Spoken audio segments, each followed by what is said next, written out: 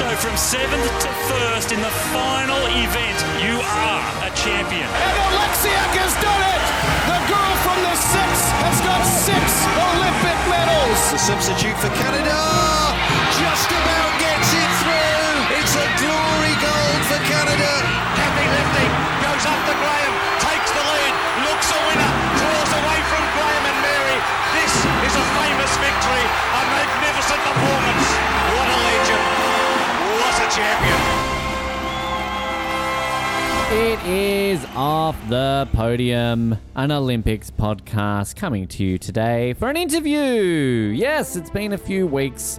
The Pan Ams are over. What a fun ride that was, but we are back into our bread and butter, the interview. And today we have got a very, very special chat for you today. We're speaking to Stacey Hymer, who competed at the Tokyo Olympics in the sport of Taekwondo. Now, it's been nearly 2 years since we've had somebody on from Taekwondo, and excited to learn a little bit more about the sport today. We're going to learn from Stacey just what got her into the sport, what other sports she could have been an Olympian in, just what the Taekwondo scene was like as her growing up phase began. This, of course, coming after Lauren Burns' famous gold medal win at the Sydney Olympics, and just where we're at currently in the sport. Obviously, we had a bit of success recently in the World Championships, how that's tracking in towards Paris next year, and some very raw, honest and open reactions here from Stacey to several of my questions, which are a lot of fun. So you're going to get a lot out of this interview, as you always do here on the show. So sit back, relax, and listen to our great chat with Australian Olympian in the sport of Taekwondo, Stacey Hymer.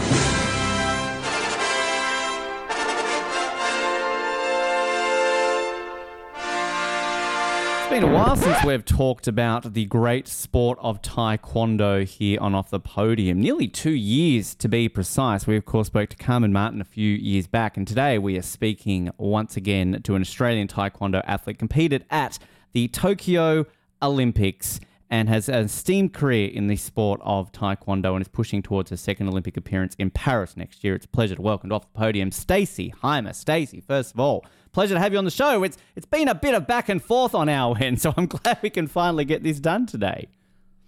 Hello, and thank you for having me. It's great to be here at last. It is, yes, and I'm putting my hand up as the person at fault there. But I honestly, like, sometimes it's nice to actually just have a back and forth with our guests, because it can't be like, you know, I'm going to see how much you really want to be on this show, Stacey, because let's be honest, it's like outside of going to the Olympics, this is the highest privilege you can be as an Olympian, to be Off the Podium. So, you know, I've got to make you work for it, right? Yeah, you're just testing me all the way through. All right, all good on my end. It's the secret. It's a secret thing that we do here on Off the Podium. But obviously, we're so excited to be able to learn about your journey in the sport of Taekwondo, because it's a sport that I feel we need to talk more about on this show. Only obviously having Carmen on the show, it's a great sport. And as always, we like to start at the beginning. How do you get involved in Taekwondo, Stacey? Well, I started when I was 4 years old. So just like many athletes that you'll come across, everyone starts at such a young age. And that's where you really learn all those, you know, your skill set, and you're just finding your feet. And then you slowly start going through and you're competing at, you know, the Victorian State Championships, national championships. Yeah. And yeah, just doing all your local competitions to get that most experience. And then I just kept going to training every day, and kept focusing on those bigger competitions coming up, like the Oceanias and the President's Cup. So that they were kind of really the big competitions where I was able to get most ranking points and step into that international field. What was it about it that sort of drew you to pursue that path? Because obviously as kids, we're dabbling in different sports. I believe you were a bit into softball, athletics, football. But I mean, what was it kind of over those sports that Taekwondo sort of took your heart to pursue this as a career? Well, the Taekwondo would always push me in ways that you just didn't think the body could do. You know, I was always surrounded by such a good, coaching, leadership people and other training partners. And, you know, I was meeting like heaps of people along the way, and the whole experience and journey of it all was actually, it's a lot of fun. Like, I was just having fun the entire time. And then, you know, when you had to be serious, where coach was like, all right, time to be serious. We're like, all right, put that serious cap on, and then off we go. But honestly, Taekwondo was always that sport where I just always went back on no matter what, because the training was just so good. It was really, really, it was fun and it just pushed you. I guess you get to also hit and kick people, right? You don't really get to do that in softball, football, and athletics, at least, legally, I guess. Yeah, unless there's a few cheeky elbows going through. Taekwondo is good where you got that outlet to just kick someone in the face. I always find it sort of unique correlating it to big moments sort of from an athlete's country where they're from. I mean, I think Taekwondo in Australia are obviously a year older than the Sydney Olympics. So as a baby, you're not going to remember Sydney 2000. But of course, Lauren Burns famously winning a gold medal at the debut of Taekwondo back in Sydney, and Daniel Trenton winning a silver medal as well. So obviously a lot of Australians, I feel, were introduced to Taekwondo on that level back then. But did you feel sort of when you were growing through the ranks, was there kind of almost like a after effect from that? Were a lot of people still talking about at a young age Lawrence and Daniel's success from those Olympics, and were a lot of people coming into the sport off the back of that, just like you were at that age? Yeah, so a lot of people still to this day talk about Lauren Burns and still ask me like, oh, have you spoken to her? Like, what is she still involved in the sport and so forth? And, there was a bit of you could say there was a lot more action in Taekwondo, especially with the next generation after that going through the Olympics, so like Beijing Olympics, there was a really good team there.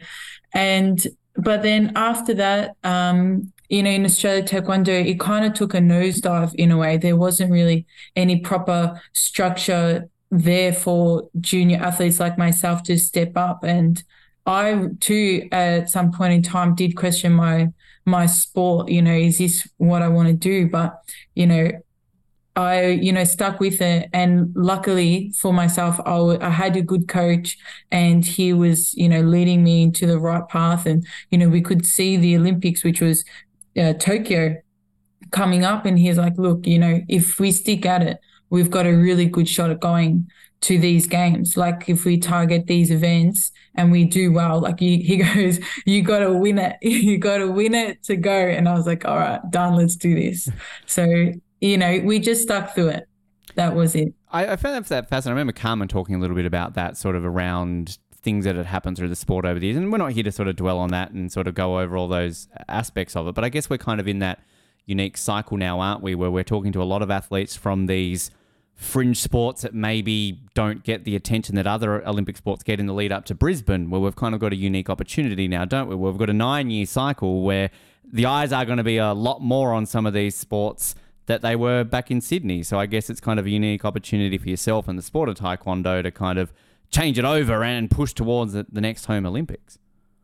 Yeah, 100%. Like that's why I'm trying to get out into the community quite a bit, just to create that Taekwondo awareness, that to other students and young aspiring athletes, that there are other sports out there that you can put your head down and focus in on and do really well at. They may not think it now, but when 2032 come around, they could be little weapons. So yeah, just creating that Taekwondo awareness and inspiration is good. Did you have Olympic aspirations growing up, or was that something, as you said, when your coach said Tokyo is a possibility, that's kind of when it dawned on you that I could be an Olympian? Well, I mean, sports has always kind of been my thing. So no matter what I knew in myself I was going to do a sport, and I knew I was good at it. So I did, put all my efforts into my training. But it wasn't it wasn't until I actually finished the Junior World Championships where I realized how far behind Taekwondo is in Australia in terms of our skill set. I was like, all right, I'll go put my head down even further. If I want to make this, we've got to really work our asses off here. And that was kind of the turning point where I wanted to become a professional athlete. What is it around that skill set? Where does Australia lack? Is it our technique? Is it because we're not exposed to certain levels of competition, certain athletes? Is our style just so vastly different? And how do you overcome that? Do you get coaches from these other parts of the world where Taekwondo is stronger? Do you go to more competitions? I mean, sort of where can you improve on that to catch up with the other parts of the world? Yeah, so in Australia, we have a really good set of athletes, right? we've got, we've got the mindsets for it, or we've got the tenacity to go out there and push ourselves. But the thing that we are lacking is that exposure, because we don't have, because one, Australia is so far away from the rest of the world. We need to be able to go to other places, which is always on the other side of the world, to get that experience and that fighting experience. So it's that fighting awareness is what we're lacking. I mean, we've definitely got it in us to be strong and be fierce competitors and, match the top quality athletes like we've seen this year, which has been amazing results. But we still need to keep pushing and going overseas and getting different experiences against different athletes. And is that a case of Australia is invited to these competitions, you can go, or is it a case of you need to lobby the International Taekwondo Federation to be like, hey, let us go into more events because we need this exposure to improve on the world stage? Look, I'm pretty sure World Taekwondo is aware of the Oceania region being so divided or different to the rest of the world. And so it is in us, the Australia Taekwondo, to send us, and for Combat Australia to send us overseas to do open competitions, because they're open for everyone. But in order to get to, say, Grand Prix, which is top 32 ranked athletes per division, you have to work, and you have to be present in all these competitions to be able to get your ranking points to be invited, which is really hard to get to. So on that, give us a bit of a rundown and overview. What's a general season like for Stacey Hymer? So if you aren't going to the Grand Prix, you're competing in open events and things like that. Is that sort of for the lower ranked athletes, and then it's a matter of building those points up so that you can eventually, kind of maybe like the tennis tour, that the lower events you play, the more points you get, you build up, and then you get invited to the bigger events. Is that a similar way of looking at it? Yeah, correct. That's literally, that sums it up really well. And in terms of then, is it mainly happening in Europe? I mean, obviously I know places like Korea are obviously very big into Taekwondo. So is it a lot of time in Asia? I mean, sort of where are those hotbeds where most of the year you are traveling around to? Yeah, so Taekwondo is very popular in actually most parts of the world. So definitely Korea and Asia, and you've got Thailand, China, they've all got massive teams. And then Europe is also very strong in all parts of Europe as well. So, anywhere you go, you're going to be getting good, hard fights. So it's just a matter of actually going there and experiencing it and gaining those ranking points. Which is always that unique aspect, I think, in a sport like Taekwondo where it's popular and you can go to these places, because I know your world championships, you've been to Manchester, Mexico, Azerbaijan. I mean, Azerbaijan's a country I can imagine as a little 4-year-old, you're going one day I'm going to go to Azerbaijan. But I mean, no one thinks that, I think, at 4 years old, unless you're from Azerbaijan, probably. Yeah. And what a great country it is, honestly. I would definitely go back, and I think everyone should experience a country so different to Australia. I always love hearing in some of these sports where maybe, Australia or whatever country the athlete we've got on the show is from, where maybe it's obviously not a major sport and the world doesn't maybe look at Australia and go, oh, look out, the Australians are coming. I mean, how are Australian athletes treated versus the big nations? Are they kind of scared, we don't know anything about these Australian athletes, they could do anything? Or is it a case of, they're Australians, we're going to kick their ass, and then you just show them that they're wrong? I mean, how is it sort of perceived? I would assume a bit of both. Sometimes I'd assume they would come up to Australia and think, oh yeah, Australia, good, easy fight. But then we would, take it away and absolutely defeat our opponent, because we're the ones who've been training our asses off, really, and we want it. We're hungry for it, so we're going to go out there and do what we have to do to win. So yeah, you can definitely say they could be scared of us, and they should be scared of us, because we're up and coming. We're always the underdogs, but we'll get there. We are there. The most important question I think I need to ask while we're talking about the Australian Taekwondo team, do we have a nickname? What is the Australian Taekwondo team's official moniker? Where's the T-shirts for, the kickaroos? I don't know. Do they have a name? Well, I'm wearing Combat. So we do go under Combat Australia. Combat Australia, okay. We are Taekwondo Australia, but we've also got Combat Australia that also looks after us. But we do have a chant that we do. Oh, yeah. All right. You got to give it to us now. What's the chant? Here we go. I'm going to stitch myself up here, but it's like, I don't want to do it. Put her on but the spot. I put her on the spot. Yeah. No, we like huddle around, and to get us like all pumped up in our team, we go, oos, oos, oos. Wow. Nice. Oh, I know I'm going to get so much shit for that. Hey, but it's all good. We'll just make sure that goes on social media so it gets even more exposure to embarrass you more. That's fine. And then, well, I mean, that's where people are scared of us, right? Like, the Australians are doing that chant, like, boom, kind of get into it. I love these things where we can get with the teams. They can get the merch going on there, like just each of the teams going to put it out there. Because, I mean, I'm wearing a modern pentathlon shirt, which I swear I'm the only person probably in the world outside of a Chloe Esposito who probably owns one of these shirts, and that's fine. But these are the sports we need to get out there, Stacey. We need to be 100%. Able to do it, right? So if we can get those shirts going on, I say why not? Yeah. Marketing. You're welcome. Oh, yeah. So that progression sort of when you're going up through the ranks. So 2016 national champion, and sort of in between then and Tokyo, going through the ranks, Oceanic champion, you're winning medals in the Dutch, the French, the Korean Opens on that progression. And you sort of mentioned about how your coach was saying Tokyo is a possibility. What does that do when you are sort of told, or you kind of feel that realistic opportunity that the peak of my sport, the Olympics, this is a realistic chance? Obviously, a World Championships is great, but the next level up is Olympics. Does that spur you on? Does that just make you want to fight for it literally in your sport harder?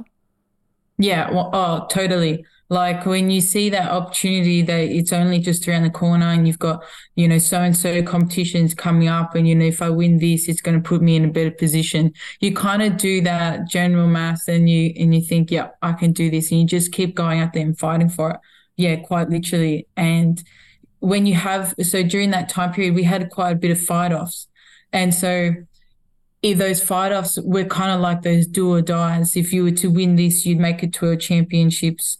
And if you don't, well, it's going to make your life a bit harder. So quite literally, you are fighting for your life in those circumstances. And is it literally you are building up points that then give Australia a quota and therefore you are selected, or are you fighting for that quota yourself? So in terms of I get 100 points, just using that as a loose example, I'm qualifying, or are you qualifying Australia and then it's up to you to get chosen with that quota spot?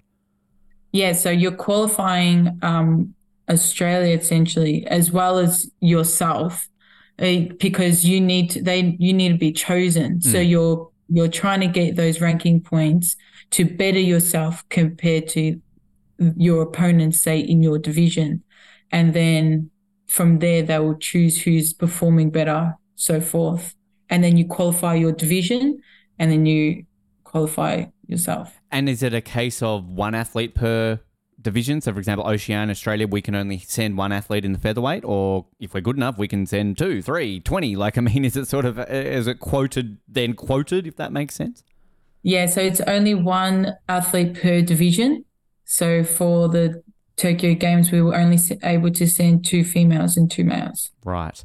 Which it's always, I find so fascinating speaking to athletes from sports where you are working your butt off to qualify your country, and technically you might not get chosen. Like if you are neck and neck with somebody and you're like this, like good, even if you're the one who gets that killer blow to get Australia in, your other competitor might have gotten in and you might not get chosen, which I can imagine is very difficult, because you could do everything in your power to qualify, yet ultimately it's not up to you, is it?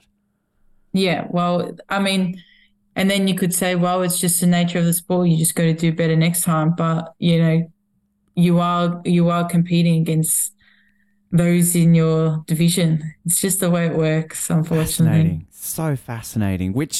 What is that experience like then? So the qualifying comes, I believe, in March of 2020. Obviously, there's going to be a delay, so we realize that it's ultimately going to be for 2021. But qualify, but then when you get that phone call, when you get the notification that, Stacey, you're going to the Olympics, what was that moment like? it was kind of like a moment where you go, fuck yeah, like, yeah, we've done it, boys. That is the like, most honest reaction I've ever gotten with that question. I love it. Fantastic. I had to. I had to. No, it was such a good feeling. Like I think me and my family, we just like cheered up and down, hugged each other in a circle, like, just cheering away. How do you even remotely come down from that? Like the initial phone call, email, whatever it is, and you're doing the fuck yeah, woo celebration. Then it's a case of like, cool, well, I was watching an episode of Married at First Sight, so back to that. Like, I don't know. Like, I mean, do you just go about your day? Are you running around? You go out and get drunk? Like, well, how do you even cope with that news? Well, definitely you don't get drunk. But So that's after Tokyo, right? yeah, after Tokyo, after competition. No, at the end of the day, you still got a job to do. So, you just go back to training as if it's just a normal day at the office, really. Which I can imagine, obviously, given that then the games are delayed by 12 months, it's obviously a unique experience. Did that change anything? Were you still guaranteed that spot come the postponed games, or was there a re-qualifying effort that you had to do ahead of 2021 with the delay? Yeah, so luckily Taekwondo, we finished our qualification period before Tokyo, or obviously before Tokyo, but yeah, before the whole restrictions and postponements happened. So I didn't have to re-qualify, which was really good on my end.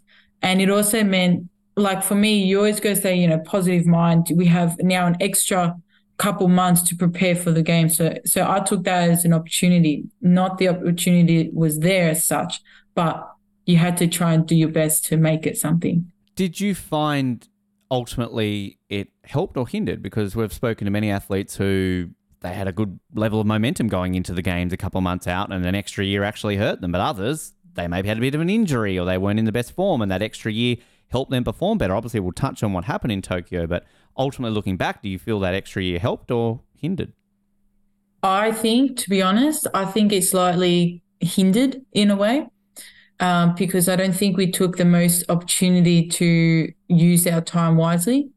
But I think if Tokyo was to happen in 2020, it could have just done like a roll-on effect coming through other competitions. So you would have had that, that hype and that momentum and everything to just jump straight in it straight away. But then when that turnaround happened where we were just stuck here essentially, yeah, I think it definitely hindered it as well. Is it more difficult on a sport that is obviously very restricted by weight? So you're obviously maintaining a certain weight for your division, given that, again, you've got a year, it adds an extra hindrance, or you're just so used to your diet, your training, maintaining that weight that it doesn't really make a difference with an extra year on top of that?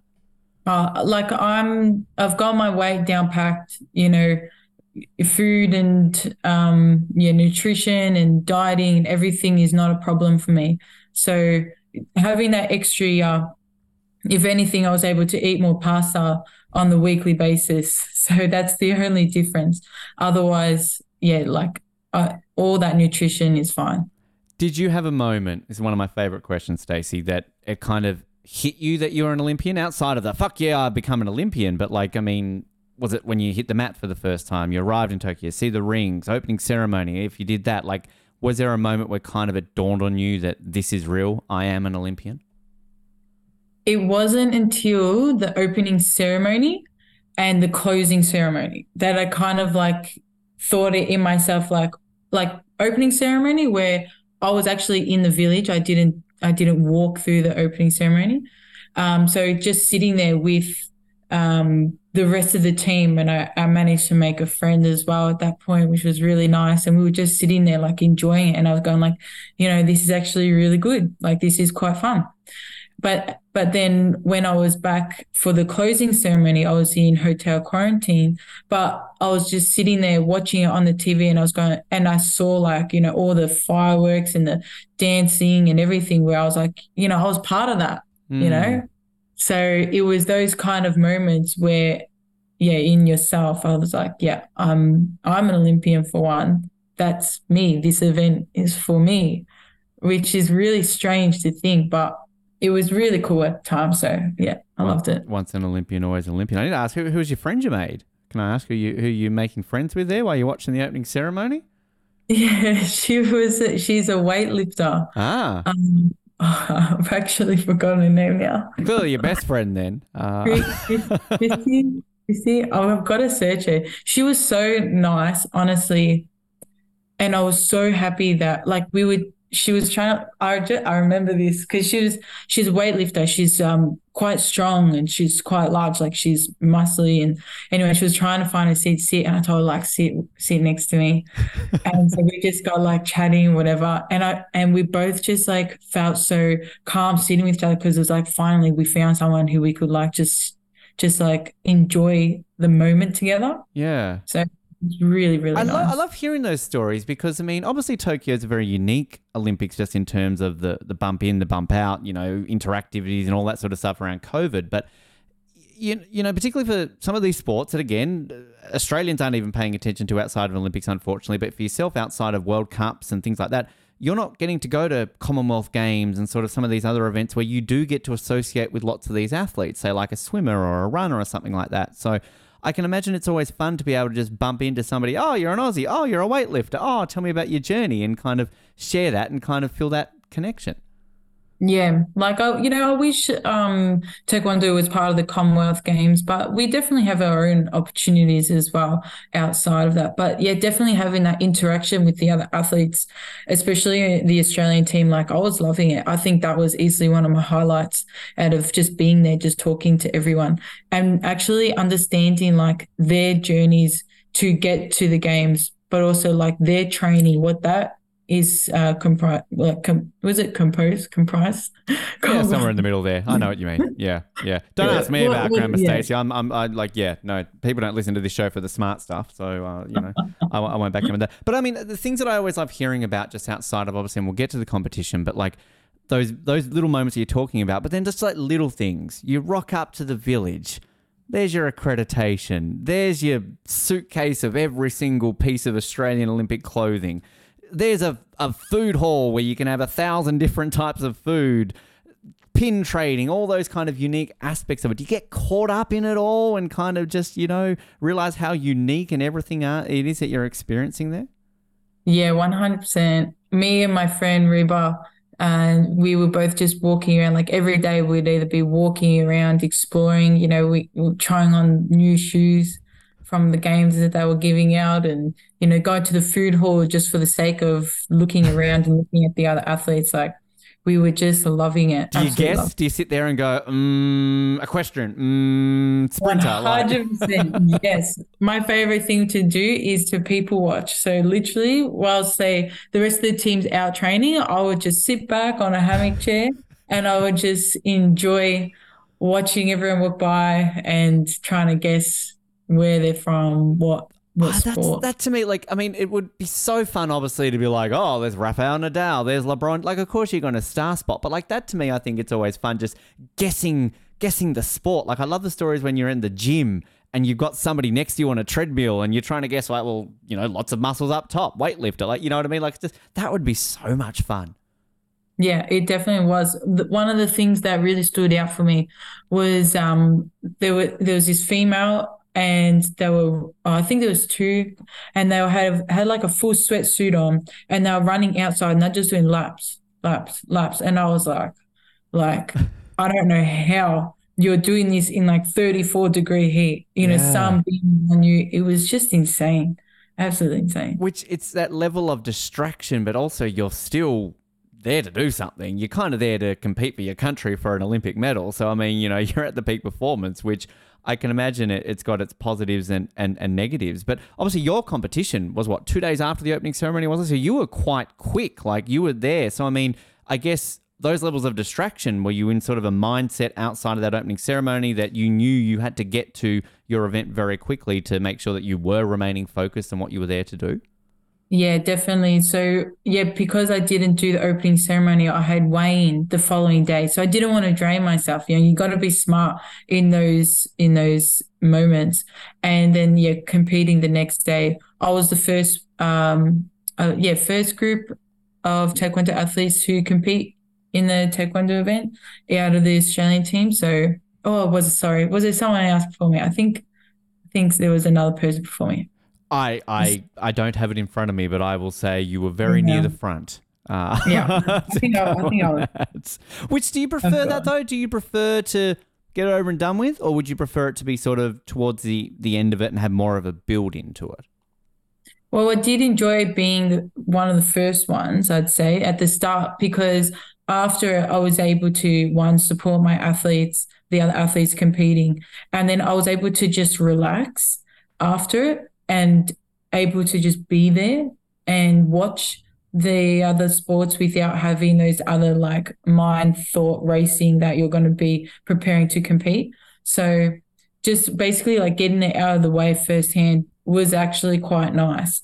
But I think for Paris, it's going to be the other way around. I was about to say that, just looking at the schedule for Paris. You asked me the schedule for Tokyo, and I'm like, I've got the Paris schedule. Ask me about Paris, because like Paris is right at the end. Like it's the opposite. So, I mean, and I know there's obviously going to be a bit of a similarity. I believe that a lot of the athletes for Australia will kind of be flown in, you know, not like they used to do where you can hang around for the whole 2 weeks as such. So, I mean, I guess given that aspect of it, is it more of a you can be in your more environment to get yourself ready and outside of the distractions to the Olympics and then bump in later and then sort of focus on that then? Yeah, like really, I'm not too sure. I think being there, you know, for a couple of days prior just to settle in is really important to get your familiarity and being able to be comfortable in that environment. So I think that's all part of your preparation, right? Being there and soaking it in, because it just allows your mind to just kind of relax a little bit. So I don't want to be rushed.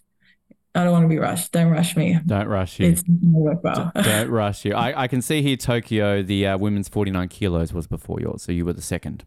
Okay. So there you go. See? Bit of time, and I can get on that.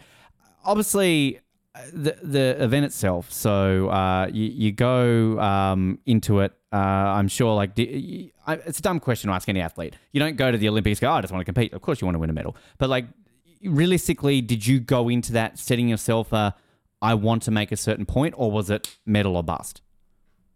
I honestly, I wanted to go out there and just show everyone back at home what I do.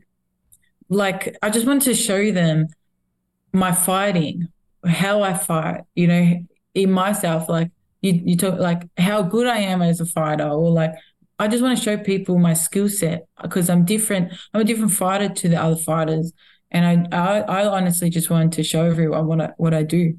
And what is that like then, where people can literally see? Because, like, I mean, obviously it's on TV. We're only like an hour or two ahead of Tokyo, so it's great timing for Australia.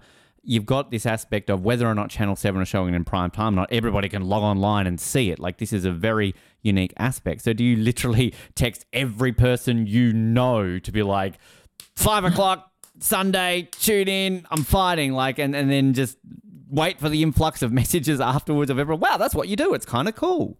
Yeah, that's actually exactly what I did. You know, I think there was a few people who knew about it, and then kind of word just got out. And I think everybody who, you know, is within my, you know, my circle or beyond, they all found out I was going to the games. And I think most people tuned in, because whenever, you know, even now when I see people, straight away they're talking about their games, and I'm like, fuck yeah, you watched it, like good on you. Like, and I always tell them, like, thank you for watching, because once you're there, you don't really think about all that kind of stuff. You do, don't get me wrong, you definitely do, but you're there to focus, you know. Yeah. And so yeah, when I came home and everyone's talking about it still now, I think that's the impact that I wanted. You know, now you see what Taekwondo is, and you see what it's all about, and you actually see how hard it is.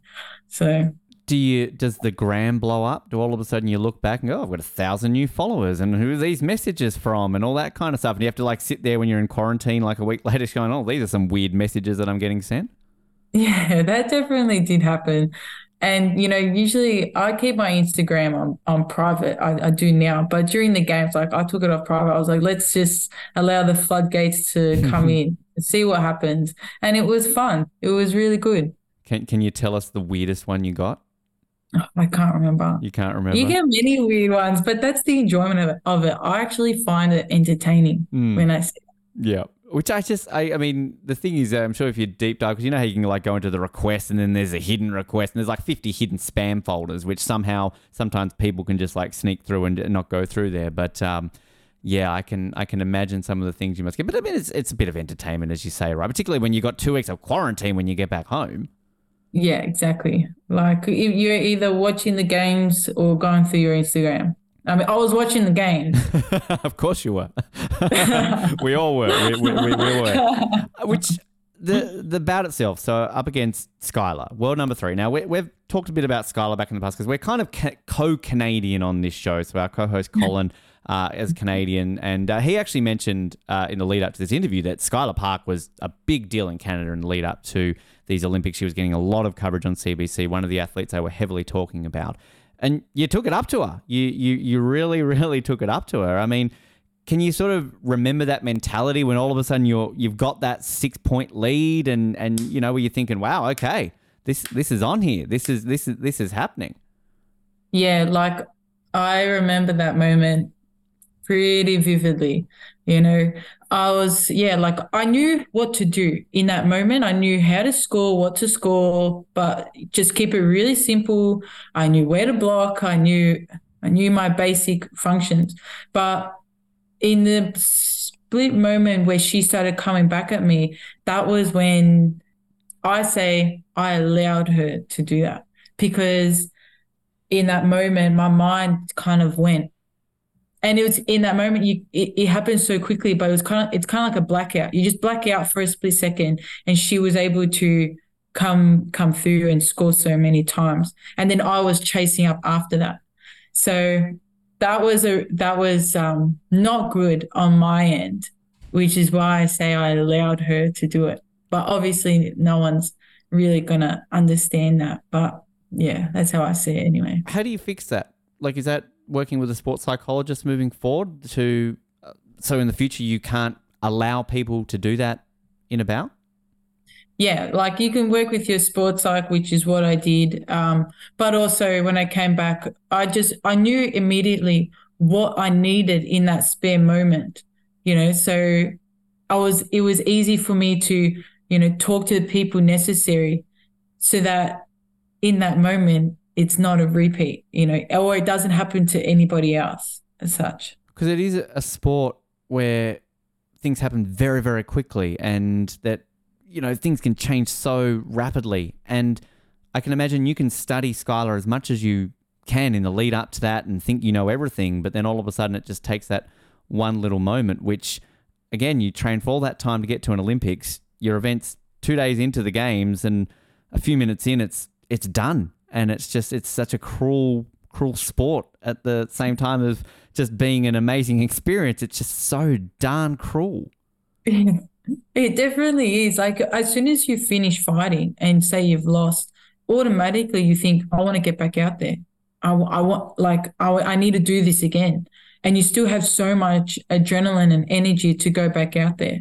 So it was tough, you know, losing, but at the same time, it wasn't until quarantine where I went through those processes by myself where I knew exactly what was going on, what went wrong, what went right, you know, all those things. Which is a question for you. We often talk during the Olympics on this show about sports with repecharges. Off the top of my head, is it I think wrestling, judo, boxing, these sports that have repecharges, right? You lose, you still get another chance. Why doesn't Taekwondo have repecharges? Like, you're done and dusted, boom, bye, see you later, go enjoy your 2 weeks quarantine. That's not fair when other athletes get another chance. Come on, Stacey.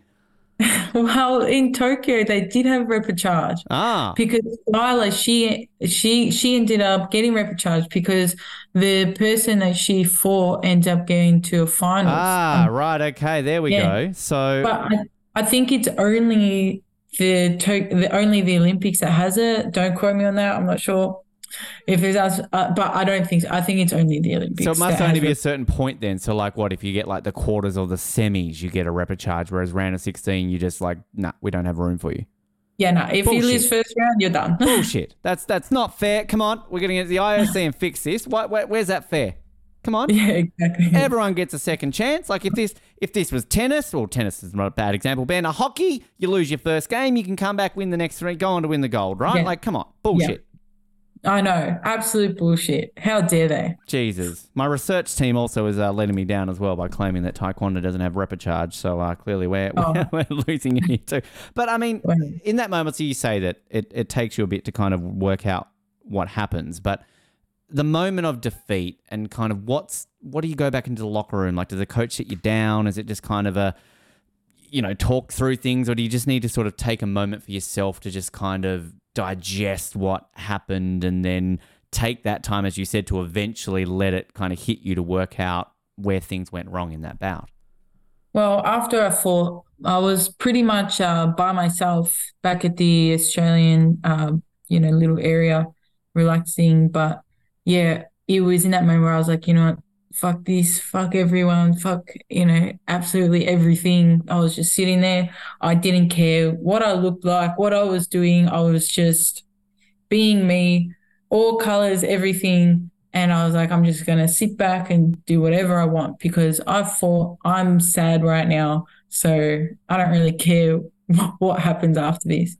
But it wasn't until, when we finished, like the last Taekwondo person finished competing, and myself and Reba, we were hanging out with the other athletes, and she ended up going off, and then that's when I started hanging out with like the table tennis and other tennis players, and creating those kind of memories that I look back on where, okay, I enjoyed myself, amongst all that sadness, I still managed to enjoy being there, celebrating with the other athletes who they just lost as well. They lost in their tournaments, their competitions. So it made me feel a bit better about mine. But I really like hearing that honesty with that, Stacey, because I think there are times in life where shit happens and you need to have those fuck this moments where you're just like, I don't care, I need this. Be it, I'm going to go out and eat a shit ton of McDonald's because I've got to keep my weight at this time for all this time. I'm going to go drink fucking 50 beers because like, fuck it, I never get to do this. For one, I'm not condoning this every day, but I'm just saying like there are moments where you need that. So I like that honesty where you can admit that because that's not something I think that we sometimes hear athletes say, but we all need it as human beings psychologically sometimes. Yeah, look, I'm sure all the other athletes can agree. Once you've lost, you ain't the prettiest. Yeah. Everyone can become a little bit of a sore loser here and there. Like it just happens. And that's just a way of, like sometimes that's the way of like coping with such a big loss as such. Like when you lose a small competition, yeah, no worries, it's fine. But when you put all that effort in, that's a loss in itself and you got to go through those processes. Was there one thing that maybe it is a McDonald's, maybe it is a beer? Like, is there something that because you're so strictly tightened to your diet that as soon as you lost, you're like, I want a Big Mac. I want a Big Mac now. Just shovel it down my throat. Put 50 down there. I want them all. Yes, Macca's. Nugs. Yeah. Give me like 50 nugs, right? Everything, pizza, pasta.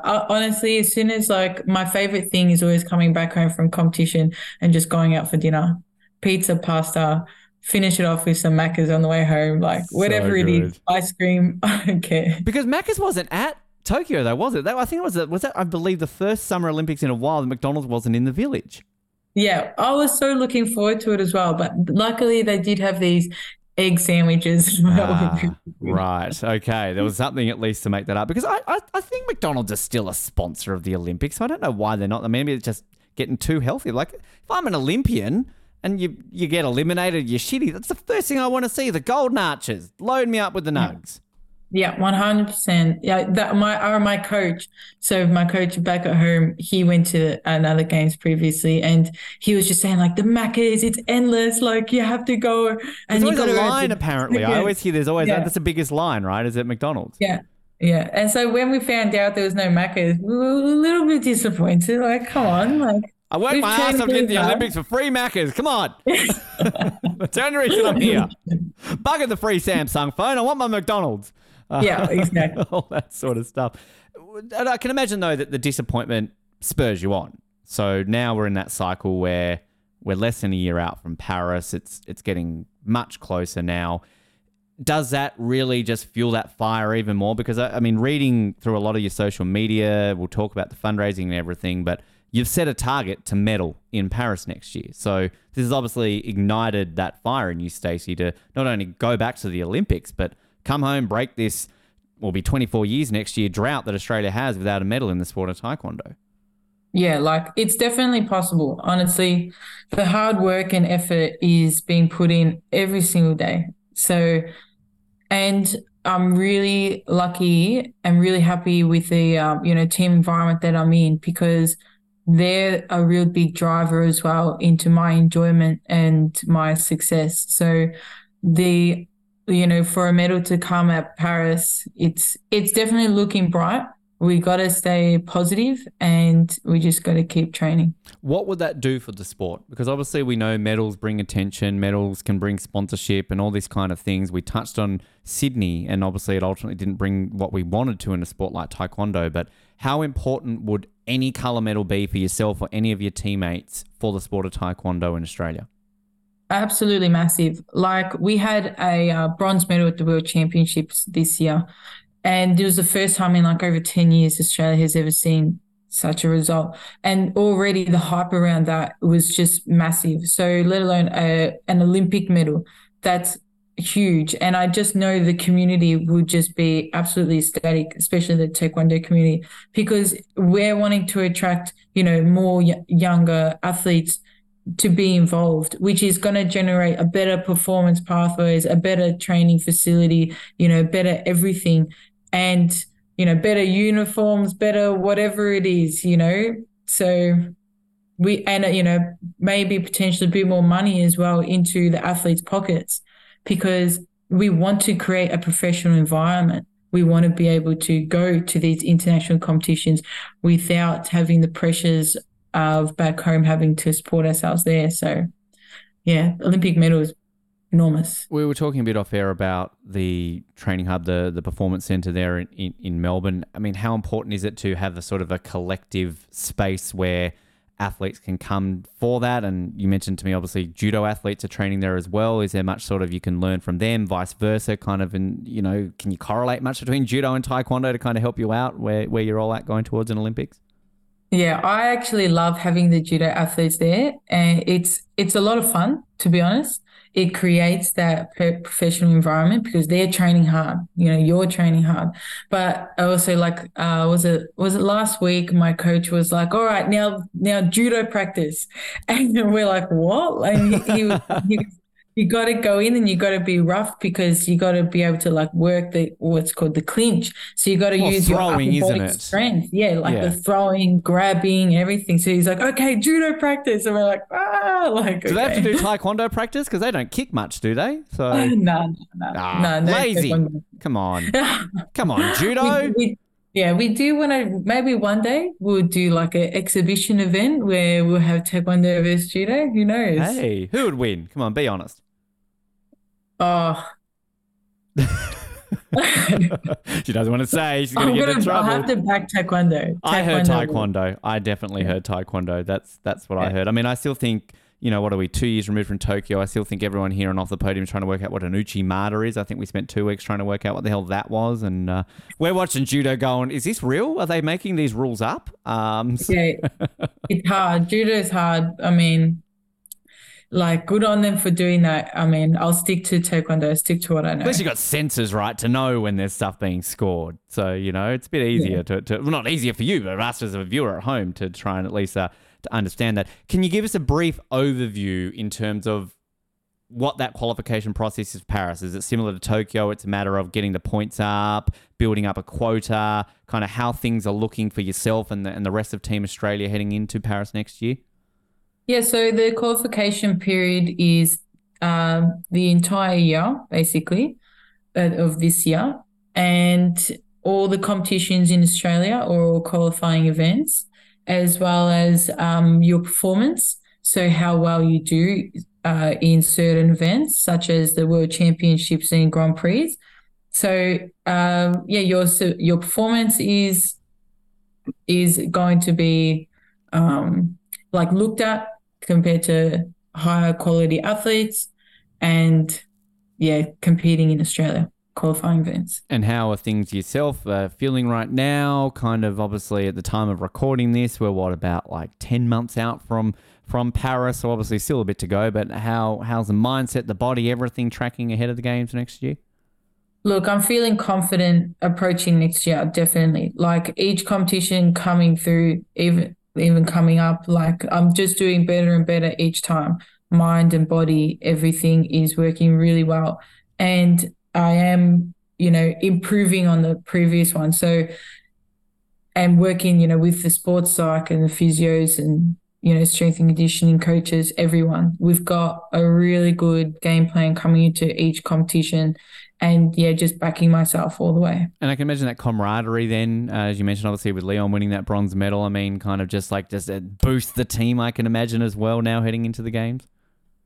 Yeah, like Leon winning that was a massive joy for the entire team. Like we had tears, we were all those emotions. So it's definitely possible knowing that, we've got a young gun in our back pocket and he's playing through and just dominating. So it does give us that hope as such that we are going to do well and just, honestly, just keep backing yourself and keep training. The fear of the underdogs, as we were talking about earlier, right? Like, look out, the Aussies exactly. Are coming, We're coming strong. Coming strong. Get to some closing questions in just a moment, Stacey. I'm really looking forward to your answers. Just a couple of quick things to touch on that. I mentioned the fundraising a little bit. You've got a fundraising page up. Tell us a little bit about this and where can people go to help donate towards Paris next year?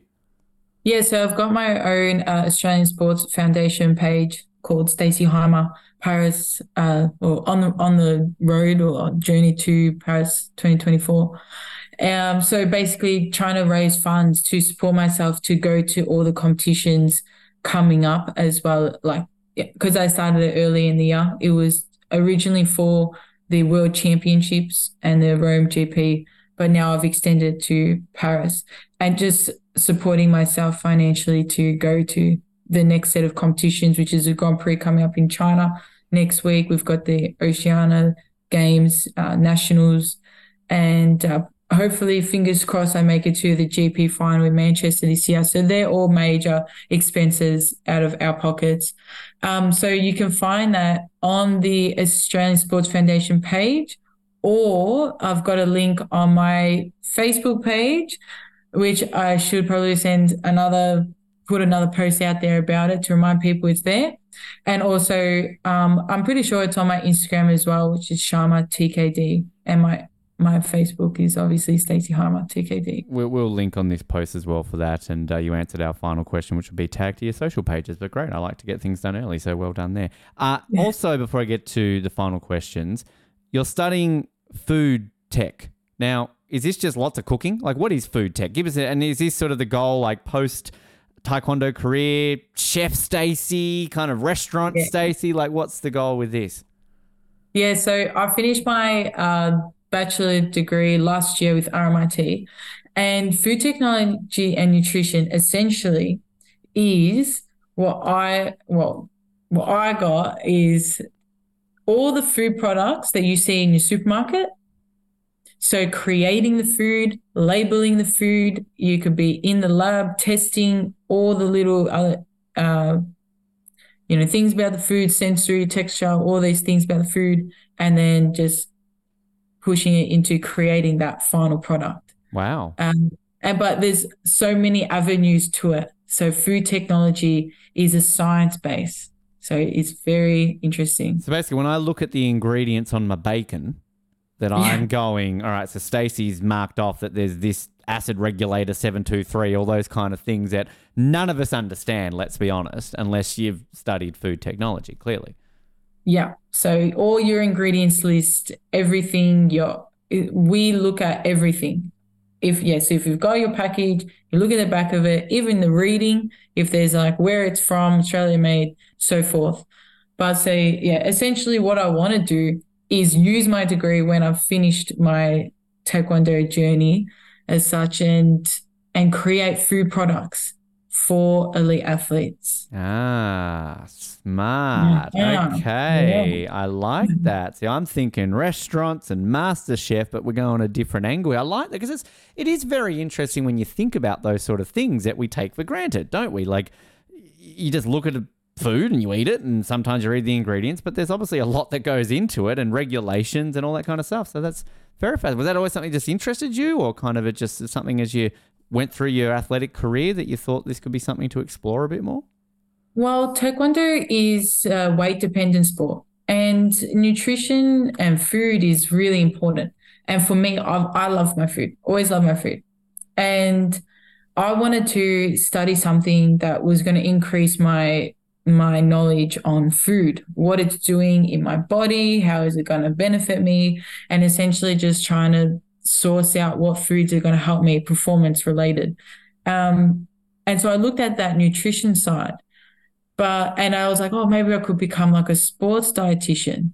But then as the product development side started coming about from the food technology side, I was like, this is really interesting. And, one thing that I've noticed is when we travel, we don't necessarily understand the labeling in other parts of the country. So I was like, okay, maybe this is something we could do where we could create food that we can travel with that's going to be nutritionally beneficial for your performance as well as safe to intake, and you're going to meet all your dietary needs for your weight category or for whatever sporting need it is. Fascinating. What a great journey that sounds like. What's the one food that's a Taekwondo athlete's best friend? Like, what's the one food that any Taekwondo athlete wants that will help their performance? Eggs. Simple. Yeah. I like it. We love eggs. A particular way of cooking them, or is it just get it in my mouth? I don't care. Well, for me, any way is a good way, but I know for all the other athletes out there who have to diet really hard, it's a good old hard-boiled egg. Oh, okay. Right. Just, I don't know if you've ever seen the movie The Replacements, but there's one of the football players in that. He just eats eggs, like hard-boiled eggs. So he just like has a thing and he's just like eating hard-boiled eggs. It just reminded me of that. So if I'm in Paris next year at Taekwondo, I just need to go, oh, look at them eating hard-boiled eggs before they go out there. So there you go. Yeah. Wow. They're meeting their protein intake. It's important. It works. All right. I like that. Stacey, we close out every interview with a set of get to know you style questions. Now, as always, these are based on a questionnaire that was given to Team Canada athletes ahead of both Rio and Pyeongchang. And they often change up a little bit sometimes. There's one question that I alluded to off air with you that if it's on this or not, I'm going to ask it to you. Don't worry. Now, there's always a drawing element. Now, I would always make this an optional part where it's like this questionnaire involves some drawing. And I've always said it's optional. But I kind of feel like now I kind of want to force it on our guests because I know you're all competitive beasts. You're Olympians, for goodness sake. Of course you're competitive. Yeah. We've only ever really had winter athletes do this. We've had one summer athlete do it. And maybe we need to have a vote eventually where who is the best drawer. So I'll say this to you right now. If you feel the need, you can either do it now while we're talking or do it off air and send it to me. You can draw a picture of yourself. Draw a picture of a Canadian animal, but we'll make it an Australian animal. Okay. And the coolest Olympic medal, what would that look like? So they're your options. You can do one or all three. But if you send us one. Oh, one or all three. Yeah. Okay. I'll make it. I won't force you, like, do 3 drawings. This is off the podium homework. But you could, if you want to do all 3, by all means. So you got what the coolest Olympic medal would look like. So I'm here basing this off a questionnaire given to a wrestler called Jasmine Mian, and she's drawn a circle here with the maple leaf and Olympic rings on it. Of course she did, because she's Canadian. She drew a picture of a beaver for a Canadian animal. Pretty nice drawing of a beaver. And she drew a picture of herself, which is her with thought bubbles around her head, dreaming of the Olympics, a podium, Nutella, and coffee. Okay. So, yes. I'll put that out to you, Stacey. When you wish to do it after this interview. But we'll start off with, at the top, your favorite Olympic moment of all time is? Oh, okay. Deep. Hard and fast. You know what? Watching the Matildas score a goal against Sweden when I was in quarantine. Yes. I'm just thinking back to the fact if only we could have done that recently at the World Cup for bronze there. But no, it's that is a good moment, and we're all still, I think, Matilda's friends. I saw on your Instagram that you were there for the France game just before the. Did you go to any other World Cup games at all when the World Cup was on? Unfortunately not, but I'm a huge fan, so get on I board. love it. Get on board. Yeah. And that's, I guess, one of those things next year where a little bit more open in terms of the fact that it won't, hopefully, touch wood, be quarantined. So if you get there a little bit earlier, maybe go watch a Matilda's game when you're over there in Paris. Hopefully. Honestly, I want to go see as much sports as I can. Definitely soccer. So yeah, absolutely. If you could choose any Olympic host city, where would it be? Host city. Well, they're doing France already. Mm-hmm. Maybe Italy? Italy, yeah. They've got the winters next, but the summer, it's been a long time since the summer. I think the 60s, Rome, 64, I believe. So we haven't gone there for a Summer Olympics in quite some time. So yeah. Unless you want to transition into Winter Olympics by 2026, how's your skiing? Not good. Not good. Can't right. ski. Okay. We'll get into curling or something maybe. In your spare time, what do you most like to do? Aside from watching Netflix, play with my dog. Oh, what sort of dog? Tell us about your dog. A little British bulldog. His name's Bronson. Bronson. He's so cute. Nice. How old's Bronson? He's not even a year old yet. Oh. Maybe 4 months. He's about, maybe 10 months, but nearly a year, How are you going to go in Paris next year without Bronson? Are you going to take him with you? Oh, I wish. No, Bronson has to stay home. Sneak him with you. Don't tell the AOC. Yeah. They don't listen to this, Stacey. It's fine. They won't know. The weirdest instruction your coach has ever given you? Oh God. The weirdest one. Oh, okay. He goes, move around there so the light goes on it. Because the light, like the sunlight was beaming down. Right. So he was like, move over there so it distracts her. Ah. I don't know. If you could say that's weird, whatever. Did it work? I feel like in the moment I didn't really notice. I guess I could blind them. I guess you can't wear, that's clever. I like that. Bit Thinking weird. outside the box. Yeah, why not? I like that. Your favorite workout is? Taekwondo. Simple. Yeah. That works. I like it. If you could have lunch with any one person, who would it be? In the entire world? And we'll go dead or alive. Anybody in history as well. Well, I have to stick to my guns and I have to say Rihanna. Oh, nice. You make Colin very happy. He's a big Rihanna fan. Yeah, what would you talk like? What would you say? Like you rock up, let's say McDonald's, of course, we're going there. You're sitting down, Impulse Rihanna sits down. Like, hey, Rihanna, how are you at Taekwondo? Want to give me a go? I don't know. Well, you just ask how you going, how's life, How's the baby? What's on next? She would have given birth by now, wouldn't she? She was, pregnant back in Super Bowl, so it's been more than 9 months. So, yeah, so. There you go. Oh, I like it. If you could have any superpower, what would it be? Teleportation. Yes. Straight to Rihanna's house. You wouldn't even, with permission, of course. Rihanna, can I come over? Boom, here I am. Lunch. It's ready. Skip the plane. Yeah, exactly. The best candy, or lolly in our case, in the world is? Oh, well, it's got to be chocolates. For me, definitely. What's your go-to chocolate? Oh, so chocolate with peanuts and marshmallows. Oh, nice. I like it. I'm going to ask this question now. I don't think it's on the list, but I asked you this off air, sort of. What's your favorite sandwich? Chicken.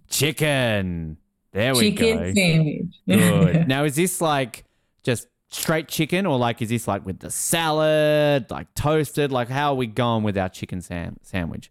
All right. So you've got your bread. Yep. You've got your chicken, any way you like it, whatever it is, as long as it's chicken. Avo, cheese, sun-dried tomatoes, and olives. Oh, nice. And now I've got to ask. Put it down in sandwich press. Oh, bang. Good. What bread are we having? I like a wrap, to be honest. Okay. All right. Yeah, just a bit of the flatbread. Okay. Yeah. Good on it. Sometimes you could put a bit of a dip on the side with the dip on one side, over on the other. What are you thinking? Like a bit of tzatziki or hummus, or what are we going for the dip? Yeah, tzatziki, hummus, Yeah. anything you got. I'm going dinner ideas here, Stacey. So I'm just like, it's getting to that time, right? So like, all right, write this down. Get the idea. As a kid, your favourite sports team was? Essendon. Oh, okay. This interview has been fun. Thanks for joining us, Stacey. As a Carlton fan, that's kind of offensive. Whoa. But how do we bat now? This is going to date when we recorded this interview by the time we release it. But we've just seen a certain side join us on 16 premierships. We don't give a shit, right? Because it took them longer than it took us. Yeah, exactly. I won't mention who they are. Screw them. That doesn't count. Your favourite sports movie is? Sports movie? Oh, actually, I just watched a recent one. Was it King Richard? Oh, yeah. Yep. The Will Smith one, yeah.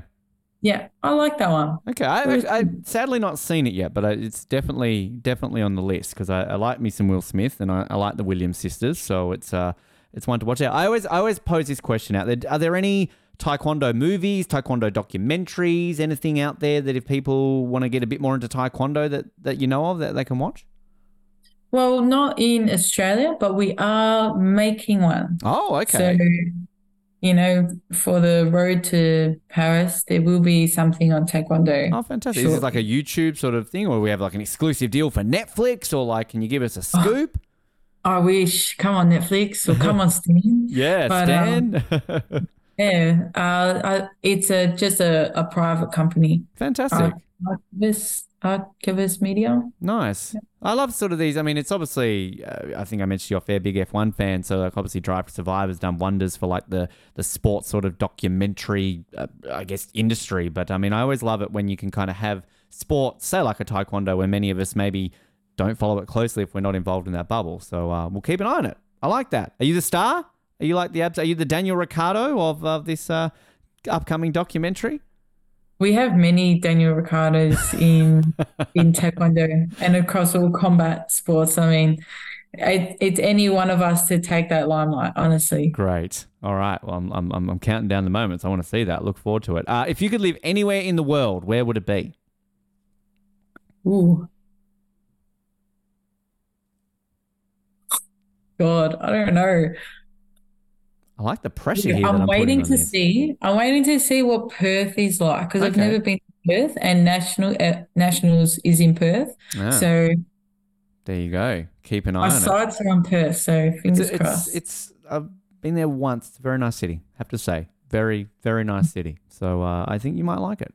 Are you? I mean, obviously being from Victoria, Melbourne. I mean, I live in Sydney, but I'm saying this right now. Melbourne's better than Sydney, right? So like, I was going to say, North New South Wales looks very beautiful as well. So, yeah, either one. Somewhere is a bit more warmer than Melbourne, a bit more consistent weather. Live in Perth for a bit and then eke your way up like to the east coast up towards Brisbane. So by 2032, when you're there for Brisbane Olympics, you're home. You can just rock out of bed. All right, what have we got today? Oh, Olympics. Okay, off we go. Time to compete and win my third consecutive gold medal, right?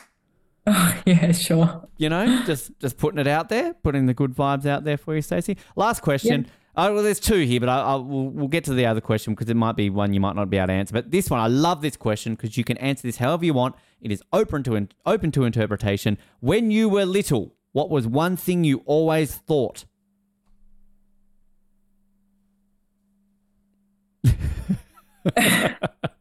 Going to the Olympics. Going to the Olympics. I like that. We've had such a myriad of answers to that one. One of my favorites still, I always bring this up every single time, was one thing I always thought I was always hungry. So, when you were little. I like this one answer here from Jasmine. So Jasmine's answer of this one is, everyone had an identical twin living somewhere in the world. Anytime I was out in public places like the mall, I was keeping my eyes open for my long-lost twin. Oh, that's really cute. That is cute. Now, this is the last one. So, again, you may have one ready to go or you may not. I don't know. What is your favorite joke to tell? Oh, God. I don't have a particular joke. Okay. But I think it's just more so my personality. I think I just love shit stirring everyone. Yep. And having a laugh with everyone. That counts. I like it. That works. No. That's a great personality to have. Stacey, this has been a lot of fun. Usually this is the point where I ask to give us your social media where people can stay up to date. I mean, give it a plug again. People have been so entertained by these questions. So if people want to stay up to date with what you're up to and between now and Paris, let us know. And also, if you want to tag where people can eventually get involved in Taekwondo and see the documentary, all that sort of stuff. Yeah. So first of all, Instagram, Sharma TKD. That's where you'll be seeing all of me. And then you've got Facebook, Stacey Hymer, and get into Taekwondo. Go to my local club, Notorious Martial Arts, and definitely keep an eye out for all the Taekwondo athletes coming up because we are looking fierce. Yes, exactly. Stacey, it's been a lot of fun. I've got to ask you to close it out. Can you give us another one of those chants? Can you get us really pumped up to close this out? I'm ready. Yep. I'll pretend there's people around me. Okay, I'll get in the huddle with you. All right. Ready? Yep. Oos, oos, oos. Is that right? Is that how I reply? Yeah, and then or? after we do that, we clap, go. Okay. All right. Cool. Like Boom. 3 claps. Oh, Like 3 oos, claps. Oos, oos. 1, 2, 3. All right. So, oos. Like that. Yeah, that's it. Done. All right. Stacey, it's been a lot of fun. Thank you so much for joining us on the show today. No worries. Thanks for having me.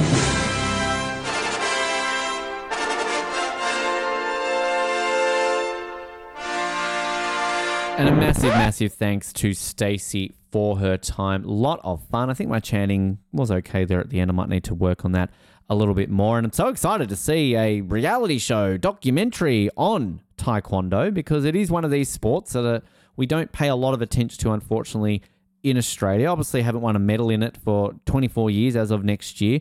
And it is a sport that is always enjoyable come an Olympic Games. So it'll be great to see the personalities and the sport a little bit closer up.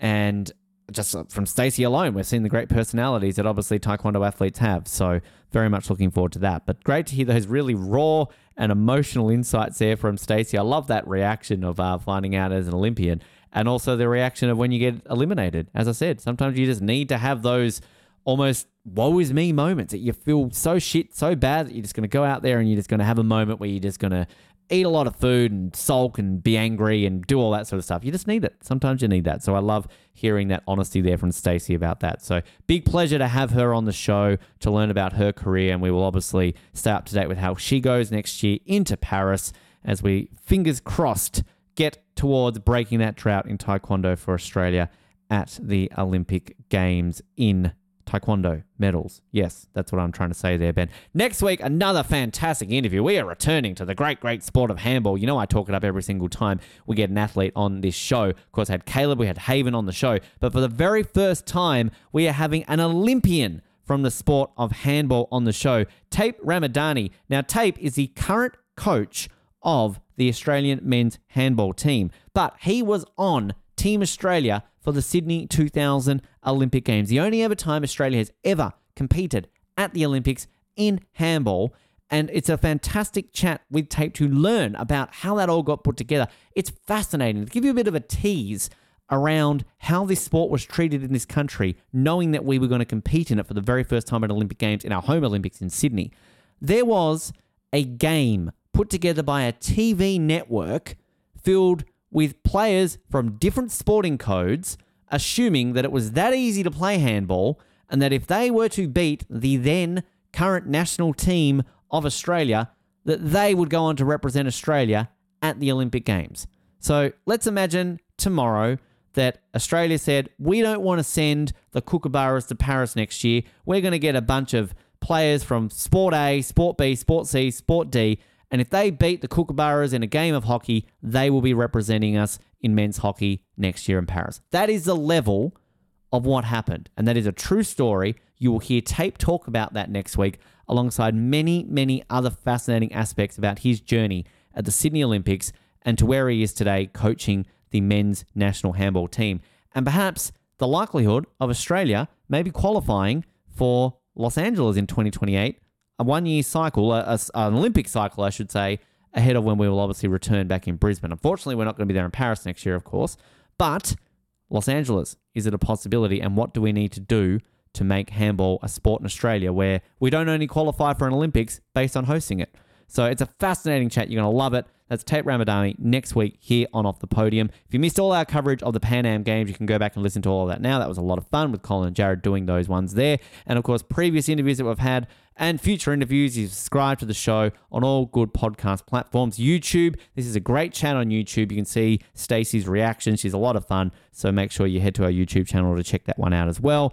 TikTok, Instagram, Facebook, X, Twitter, whatever you want to call it this week, Threads, all of those channels, we're on there. Stay up to date with us. We always love hearing from you too. And as I keep saying every single time we get to the end of these episodes, as we get towards the end of 2023, such a big year coming up in 2024. Obviously, it is the Paris Olympics. It's going to be a big year, but we've got a Youth Olympics to cover as well, and plenty to come. We are really looking to expand some things coming in 2024.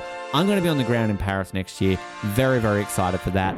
So much happening when it comes to the Olympics and just 2024 in general. Stick with us. If you're an Olympics fan, you're not going to be disappointed. Thanks again to Stacey. Thanks again to everybody for tuning in. As always, remember to go left and do all the mountains and bulls and everything. My closing has just failed miserably. So I'm just going to say my name has been Ben. We'll be tomorrow as well. Thanks for tuning in to Off the Podium.